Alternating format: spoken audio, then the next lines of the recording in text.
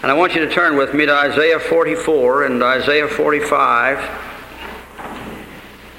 And begin with verse 24. I read that, "Thus saith the Lord thy Redeemer, and he that formed thee from the womb, I am the Lord that maketh all things, that stretcheth forth the heavens alone, that spreadeth abroad the earth by myself, that frustrateth the tokens of the liars, and maketh the diviners mad, that turneth wise men backward and maketh their knowledge foolish, that confirmeth the word of his servant." That confirmeth the word of his servant. Now we are confronted at this point with one of the most magnificent miracles of prophecy that you do have in the Bible. It is utterly fantastic, so much so that men just can't believe that it is possible that a thing like this could take place. God is going to confirm the word of his prophets. And the false prophets, he's going to frustrate them. He's going to make the liars mad, and the diviners will be foolish. But the true prophets, the ones to whom he spoke, their words will be fulfilled. They will be confirmed. And our Savior expressed this principle. It runs all through the Bible. Every period of the Bible where the prophets were speaking, you had the false ones on one hand and the true ones on the right hand. And the false ones were frustrated and they were made out to be liars, and the true ones, they had their word confirmed. But the key to this, so far as the significance of it, would you turn to the 13th chapter of the Gospel of John? The 13th chapter of the Gospel according to John, and in the 19th verse, our Savior is speaking, and of course he's referring here to his own ministry, but this principle applies throughout the whole Scripture. "Now I tell you before it come, that when it is come to pass, ye may believe that I am he." I tell you about this before it takes place, so that when it does take place, you'll believe that my word was true, and that I am the Messiah, and I'm all that God has revealed and promised that I would be. Now, beloved, that has in it the great evidential force of fulfilled prophecy. The force of fulfilled prophecy. And one of the ways in which God ratified and confirmed, or rather sealed, his prophets was that what they said came to pass. And when it came to pass, they said, well, this man's a prophet. He has the word of God. And when you run through the Old Testament, you find that there were false prophets who were inspired by the devil, and the true prophets, they were inspired by God. And the test of a real prophet was that if what he said came to pass, and he were asking you to serve the true God, well, then he was a real prophet. But if he had some sign that came to pass, he giveth us a sign, it cometh to pass. And the Egyptian soothsayers and astrologers, they work signs up to a certain limit. But if they asked you to follow another God, then you were to leave them alone. A prophet who gives you signs, and these signs come to pass, and he asks you to follow the law and the word of Moses, he's all right. No true prophet will ever ask anybody to go contrary to the word of God. Never will. So the signs and the miracles that are wrought are to the end that the word of God will be confirmed, and that the word of God in the message of life will be ratified. Now this phenomena of fulfilled prophecy, prophecies made in centuries past and then they're fulfilled, is one of the reasons why we believe the Bible to be the Word of God. But it's also one of the great realities of Scripture that is such a stumbling block and such an offense to the ungodly and to the natural mind. And those who won't take the Bible and those who don't want to believe it, they're just going to explain these things some other way and try to get around it. And that is exactly what the hierarchical attack upon the Bible set out to do.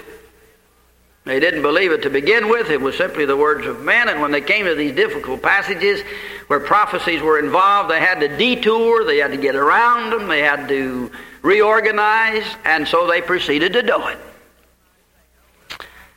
And in this case, in Isaiah, where we have the name of Cyrus given, in the neighborhood of 200 years before he was ever king of Persia, we are confronted with a tremendous thing because Cyrus was a pagan king. He wasn't in any way connected with the kingdom of Israel or the house of Jacob or anybody else. He was a pagan king, and he was the head of a great world empire of power. And God named him 200 years before he ever came and ruled.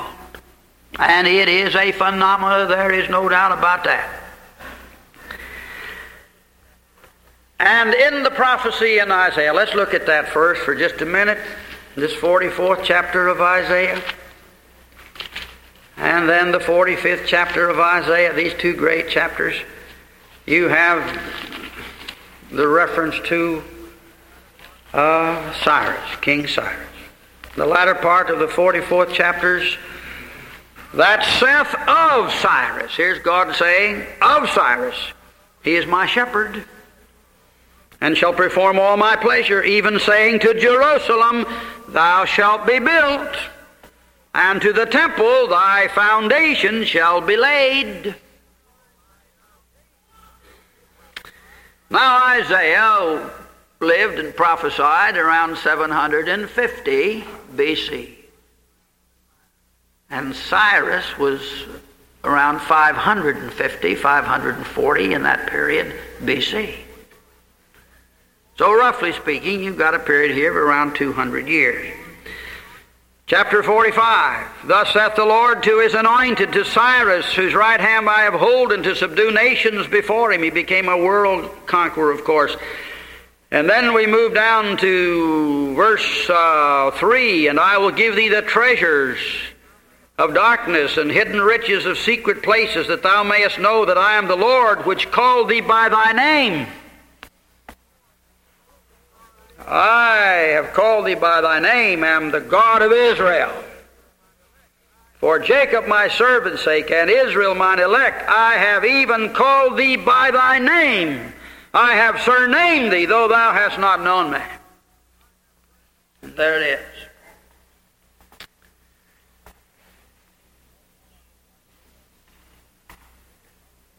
This is Isaiah speaking. Well, before I go ahead and put all this together and let you see how the picture... No, let me put the picture together for you first. What Isaiah is here talking about is reported in the Bible. It's reported in Ezra. Will you turn to the first chapter of Ezra? Now, I want to tell you people, as we move along, that I'm not going to get through tonight. I'm not going to get through tonight because I'm going to get into some pretty deep things and some pretty glorious things here for you to see. And we're moving into a period here of prophecy. You'll turn to the first chapter of the book of Ezra. Ezra, Nehemiah, Esther, if you want some help. Job, Psalms, Proverbs. It's way over there right after 2 Chronicles. Now in the first year of Cyrus, king of Persia, that the word of the Lord by the mouth of Jeremiah might be fulfilled. Now he goes talking about Jeremiah here because we're going to get Jeremiah in the picture too in just a moment. The Lord stirred up the spirit of Cyrus, king of Persia, that he made a proclamation throughout all his kingdom and put it also in writing. Thus saith Cyrus, king of Persia, the Lord God of heaven hath given me all the kingdoms of the earth. Well, that's what the Lord said he was going to do. And he hath charged me to build him a house at Jerusalem, which is in Judah. Who is there among you of all his people? Is God be with him, and let him go up to Jerusalem, which is in Judah, and build the house of the Lord, the God of Israel. He is the God which is in Jerusalem. Now I'm not going to go further and read that decree. But now I want you to turn with me back to Jeremiah. And let's turn to the 25th, the 29th, the 33rd chapter. Right through here you have these great prophecies of Jeremiah. But let's look first at the 29th chapter of Jeremiah. Verse 10. For thus saith the Lord, that after 70 years be accomplished at Babylon, I will visit you and perform my good word toward you in causing you to return to this place. Jeremiah was speaking of this 70-year, predicting their captivity and their exile. And now he says, thus saith the Lord, after 70 years be accomplished at Babylon, I will visit you and perform my good word toward you in causing you to return to this place. Then turn over to the 33rd chapter of the prophecies of Jeremiah. And you have quite a section too here. But notice, if you will, verse 7, and I will cause the captivity of Judah and the captivity of Israel to return, and will build them as at first. And this section runs all down through here to the 17th verse of this chapter, in which, and I will cleanse from them all their iniquity whereby they have sinned against me, and I will pardon all their iniquities whereby they have sinned. Now will you turn with me, please, to the prophecies of Daniel. And in the prophecies of Daniel, the 5th chapter, we read down in verse 31, you have the account of the great banquet feast of Belshazzar, and how that night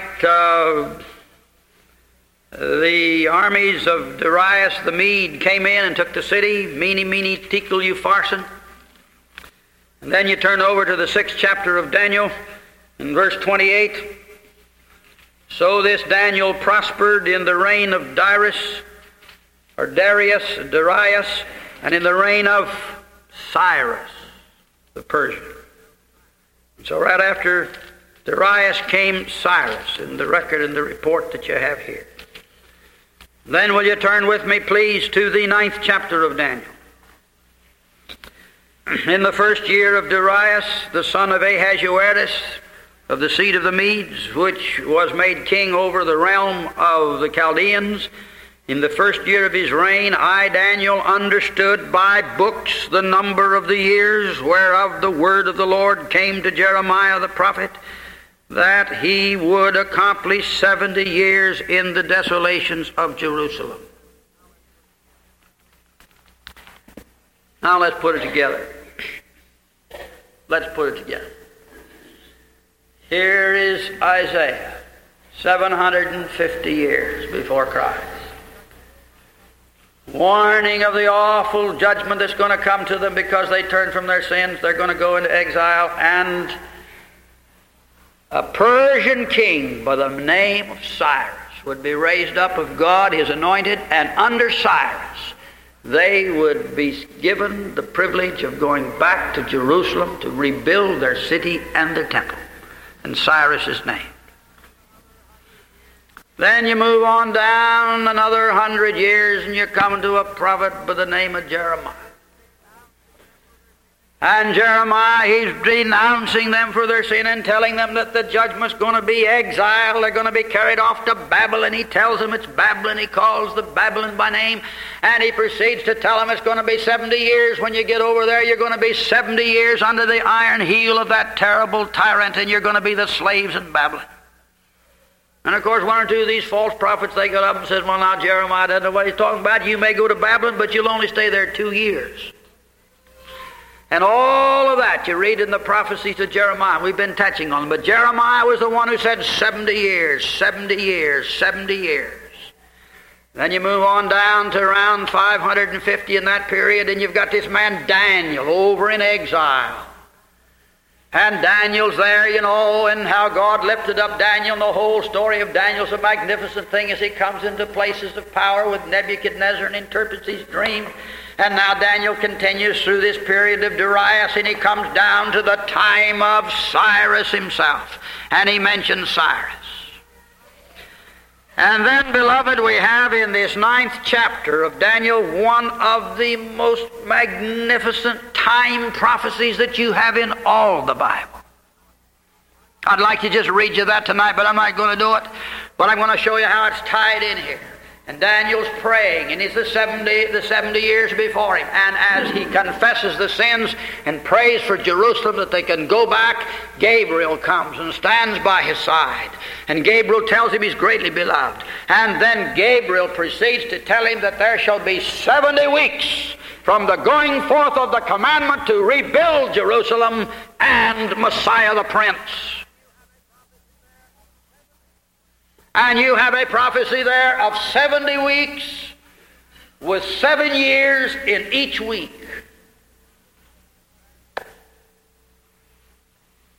Cyrus's name, 200 years before it takes place.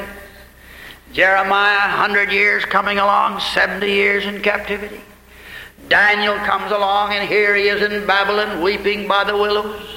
And here he is being called of God in these mighty, mighty revelations that are contained in the book of Daniel, and which are repeated, and you find an interweaving of them in the book of Revelation.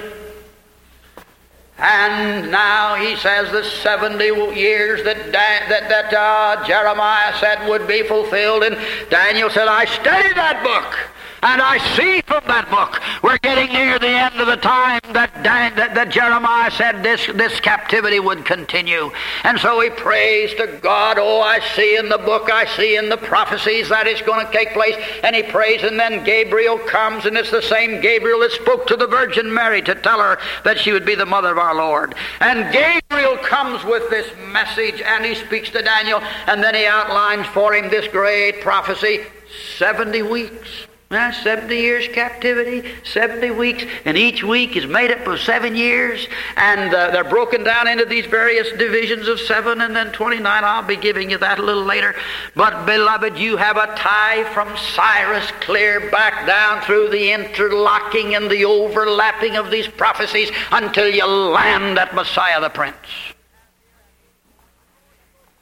And we have here at this point, you know, you go through the Bible in the days of Moses, and then you come to Elijah, and then you come to these other periods. But here's a period of Israel's tribulation when, because of her sins, she's put into exile. And the church today doesn't talk about this aspect of the Bible so much, and many of us don't know too much about it. But just in these periods, you have this tremendous testimony to the Word of God. How he confirmed the word of Isaiah. He confirmed the word of Jeremiah. He confirmed the word of Daniel. And all of these things came to pass literally 70 years. And the 70 weeks will be literal too, beloved. And so they make fun of us fundamentalists and say that we're literalists. But will you remember there in that day when Anna went into the temple, when Simeon went into the temple, and they looked for the consolation of Israel? Those believers at the time of the birth of our Lord Jesus Christ were the same kind of believers that Daniel was. Daniel studied the book of Jeremiah, and he saw 70 years. And the early believers there, as the Lord Jesus Christ came as a little babe, they went into the temple. They were looking. They saw the 70 years. They saw the 70 weeks. They saw Isaiah's naming of Cyrus, and they held on to that mighty prophecy. They saw Jeremiah talking about 70 years, and they held on to that prophecy, and they saw Daniel and all the things that Daniel had said, especially the 9th chapter of Daniel. That's it. That's where you have the mighty prophecy of the 70 weeks. Now, I'm not going to go into that tonight, but I think I will get into it before we finish this line of prophetic study that we've run into. as a result of the way we got started. Now that's the way it fits itself together. What would you think if 200 years ago, when this country was just a colony, we were just a colony, if some prophet had arisen in the land and said that 200 years later a president by the name of Truman would recognize the state of Israel? That's what he did. Well, here was Isaiah, a prophet, saying that there would arise a world leader by the name of Cyrus. And under Cyrus, the children of Israel would be released from their captivity, and they would go back to the land of their fathers. They would rebuild Jerusalem, and they would rebuild the temple. Beloved, you and I are in possession of one of the most tremendous things that has ever, there's nothing like it. This is the Word of God. The God who made the creation produced this book. The God who knows the end from the beginning, He produced this book. And He's the one who's constantly confirming the words of His prophets. And we do take this book literally. Now let me show you what these critics do with it. They have a terrible time with some of these things. It's a shame they don't believe it. It's just a shame they don't believe it. They'd be all right. They'd all fit together nicely when you believe it. But when you don't believe it, you really have a problem on your hands. And I told you people that out here at the University of Washington, they had this syllabus, on the study of the Bible as literature. And they won't take the Bible as it represents itself. They've got to bring all this high critical attack on the Bible, the whole thing in there. And I've been preaching on it these last few nights, and let me read you now what they have to say about this fellow Cyrus. Let me read you what they got in this study book. This is English. Isaiah. Most biblical scholars believe that there's a gap of over a century and a half between chapters 39 and 40 of the book of Isaiah. And that the prophet whose words are recorded in the chapters after 39 was living in exile in Babylon around 540 BC. Isaiah is not mentioned by name in this part of the book. And the Persian king Cyrus, mentioned in 44:28, flourished between 550 and 530 BC, conquering Babylon in 538. Of course, we do not know the name of this prophet.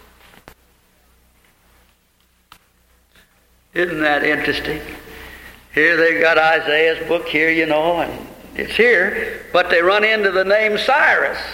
And they said nobody could possibly have ever predicted that name in advance, so we got to somehow or other split the thing up here and say that after the 40th chapter, that was written by somebody who lived when Cyrus lived, or at least about that time, and knew Cyrus was the king. And so that's the way we got it in there. Purely speculative, born of unbelief. There's no evidence, there's no basis in any documents, in anything that anybody has ever found anywhere that justifies this. And you folks have heard about these scrolls, these Old Testament scrolls that they found recently in the prophecies of Isaiah. And back there's no split in them either then. Still the same old record, it all tied together. Nobody's been able to find the thing split.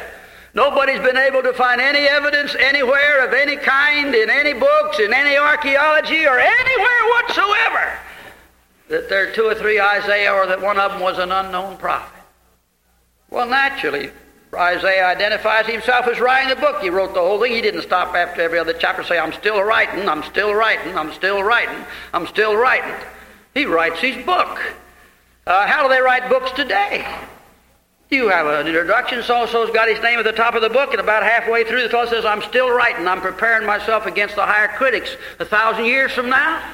Is that the way they operate? We don't write books that way. Isaiah didn't write books that way. Isaiah put his name, he was living, he was a prophet, and he spoke. But they can't believe it. If they do believe it, if these men who study this book in the universities run onto this name Cyrus and believe that Cyrus had his name given by God 200 years before he ever reigned, they'd throw him out of the university as a lunatic. Why, the university can't accept the supernatural. We don't deal with things like that in the realm of scholarship, you must understand. Did you ever see anything? But here it is. And it's one of the most beautiful prophecies. I don't have any trouble with it. This is only 200 years. And thou, Bethlehem Ephratah, though thou be little among the princes of Judah, yet out of thee shall he come forth unto me, who shall be governor in Israel. That's 750 years before it took place. What's the difference between naming Bethlehem and naming Cyrus? And whatever, God could do it if he wanted to. And that's not all. You turn over to Zechariah, we're told that when the Lord comes in his glorious revelation, which is yet to take place, when he comes with the hosts of heaven from one end of the heavens to the other, his feet shall stand in that day upon the Mount of Olives. And when I see Cyrus, it's Cyrus. And when I see Bethlehem, it's Bethlehem. And when I see the Mount of Olives, it will be the Mount of Olives. And the times that I've been up there, I've been up on top of the Mount of Olives myself, now at least twice. And when you get up on the top of that Mount of Olives, you've got two strange sensations. One of them is that this is where he stood when he last left, and this is where he stood when he's going to come back. My, what a sensation to go on the top of the Mount of Olives. This is where his feet last touched the earth, and he ascended up into the heavens, and the cloud received him out of his sight. And when he comes back down to this earth after the rapture, and we've been carried into the heavens, and after the awful tribulation, he's going to plant his feet again upon this earth in which you and I live, and where the dust is that makes our bodies. And when he touches this earth, it'll be at the top of the Mount of Olives. Why? Because he's going to confirm the words of his prophets. And Jesus Christ says, I've told you before it come to pass, in order that when it does come to pass, ye may believe. And beloved, if you're going to deal with the Bible, you have to believe. If you're going to deal with the Almighty God, you have to believe him. And he's given us in this book, and I tell you people again tonight, we have in this Bible a special revelation. No other book that has ever been produced, and no other book that will ever be produced, can come anywhere near being like this book, or even being in the same category with it. This is the inspired Word of God. And the God who created the universe sent his Son, and in the preparation for the coming of the seed of the woman who would bruise the head of the serpent, God Almighty gave us a record through the prophets and through the apostles, and we can believe it.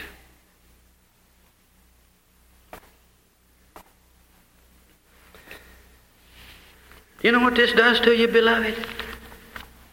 It makes your own soul rejoice in the fact that you've already believed the message to the saving of your soul. Bethlehem, Cyrus,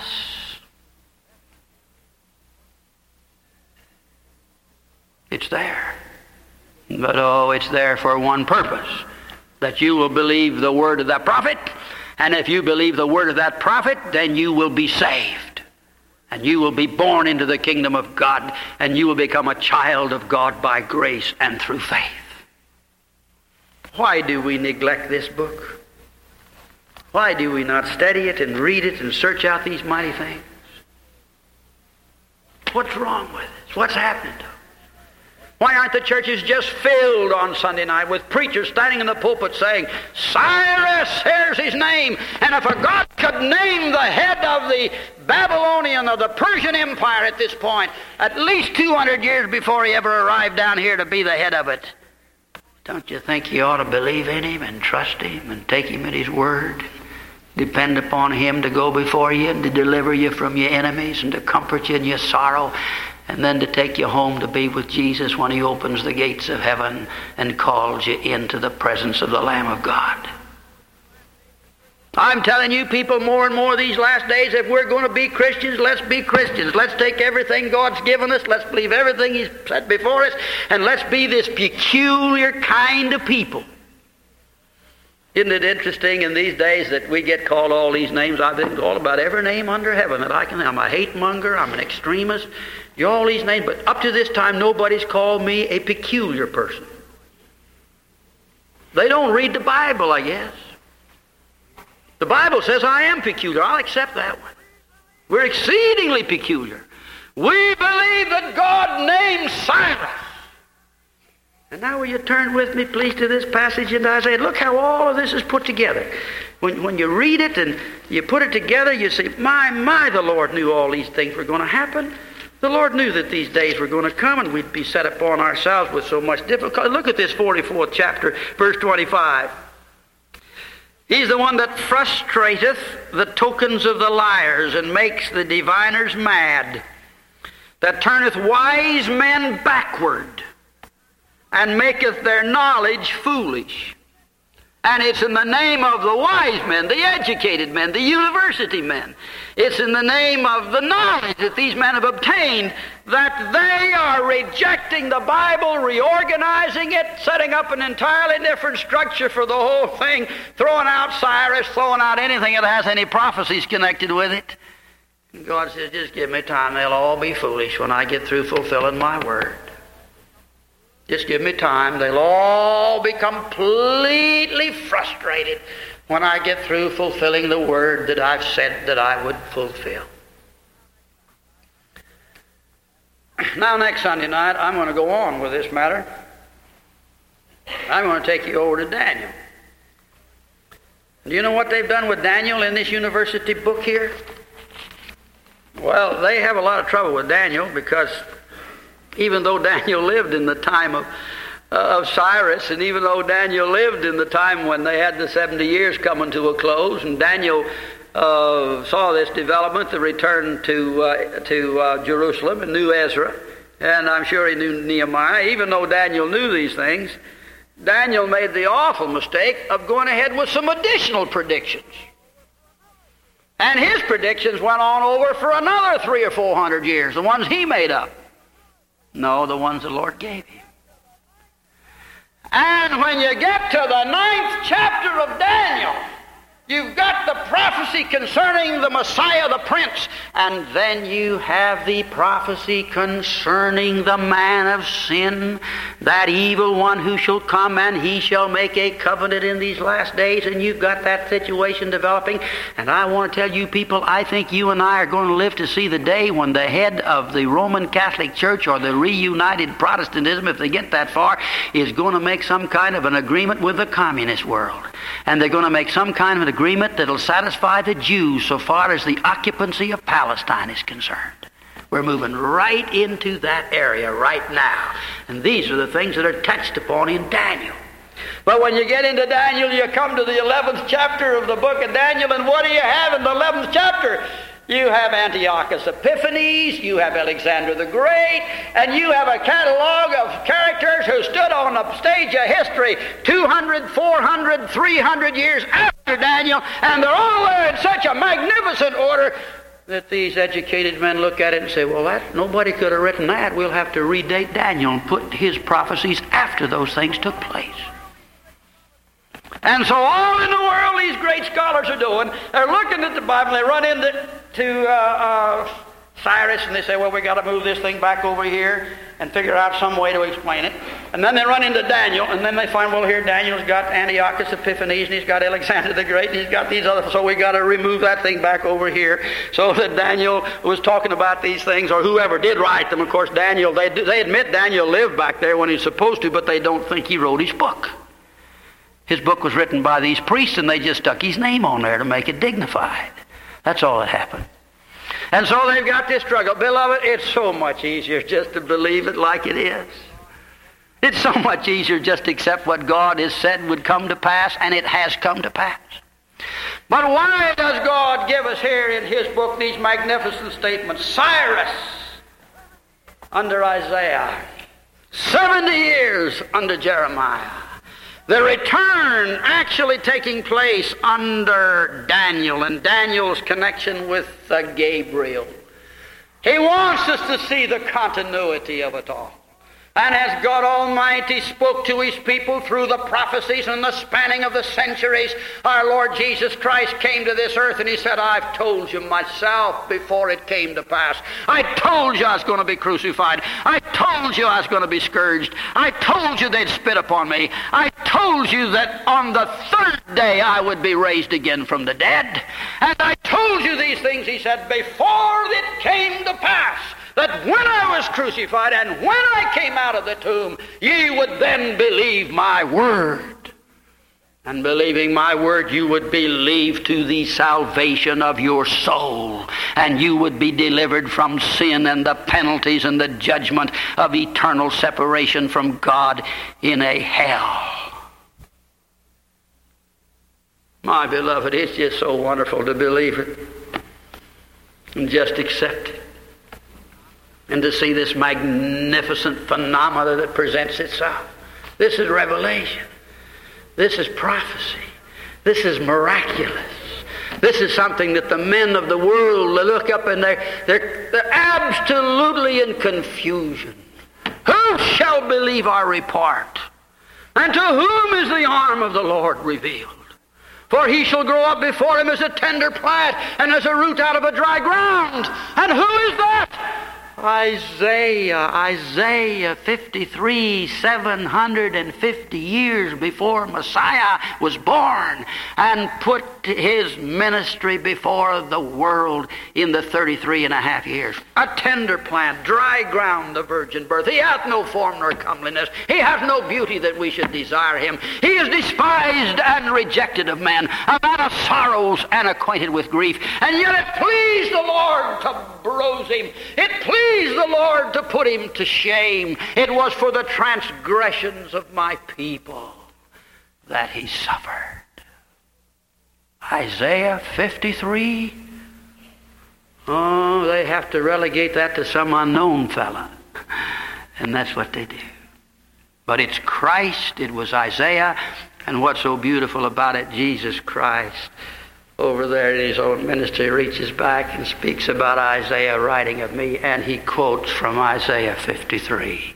So you can't tear it away. You can't split it up. You can't destroy it. And yet that's what they're trying to do. But remember, this passage tonight says here in Isaiah that God will confirm the word of his prophet. God will bring to pass that which he has said he will fulfill. And that's the God of creation. I am the Lord. And I can't help but wonder, I can't help but wonder. I think of Nebuchadnezzar. He told him to go out and eat grass until he learned that the Most High ruled in the councils of men. And I can't help but wonder, when Cyrus came to power and he saw these things, how God gave him his kingdom, I can't help but wonder if somebody didn't say, Cyrus, here's Isaiah's book. It was written by Isaiah 200 years ago. And look, he called you by name. And though you haven't known him, he's called you by name. And Cyrus, that was put in there by the God of these slaves. You let them go back to Jerusalem and let them build the temple. And Cyrus, you believe that the God of the Jews is the true God. You believe that the God of the children of Jacob is the true God. I can't help but believe in my own heart that that's what happened. Cyrus looked at Isaiah and he saw his name. He saw his kingdom. He saw what God was going to do with him. And he says, here's the decree. I'll sign it with my own hand. Go back to Jerusalem. And then Daniel comes along and he says, from the beginning of the decree to go back and to rebuild Jerusalem until Messiah the Prince will be 70 weeks. And that spans the period from the exile to the crucifixion of the Son of God. It's a time prophecy. It's in there. It was real. And some of the Jews saw it and looked for their Messiah when he came the first time. But there is no time prophecy for us for the second coming, because our Savior said, no man knoweth the day nor the hour. Can't find any time schedules in there for this one. And when he comes in the second glorious appearing, he says, watch, watch, for in an hour that ye think not, the Son of Man cometh. And that's our hope. Let us pray. Oh Lord, bless the message. Bless the truth of thy word. It's so different. It's so foreign to anything that men think about today. It's so glorious. We have been redeemed. And we have been grafted into the olive tree. The wild branches have been put back into this great succession. And we see it. And we thank thee for it. For Christ's sake, amen. Beloved, if you're not saved tonight, if you're not born again tonight, I want to tell you the Word of God is true. It is true from the beginning. And you believe it, and you trust it. And then let's preach it and learn more about it and rejoice in what God has given us as His people. All right, let's close now. 375. Take my life and let it be consecrated, Lord, to Thee.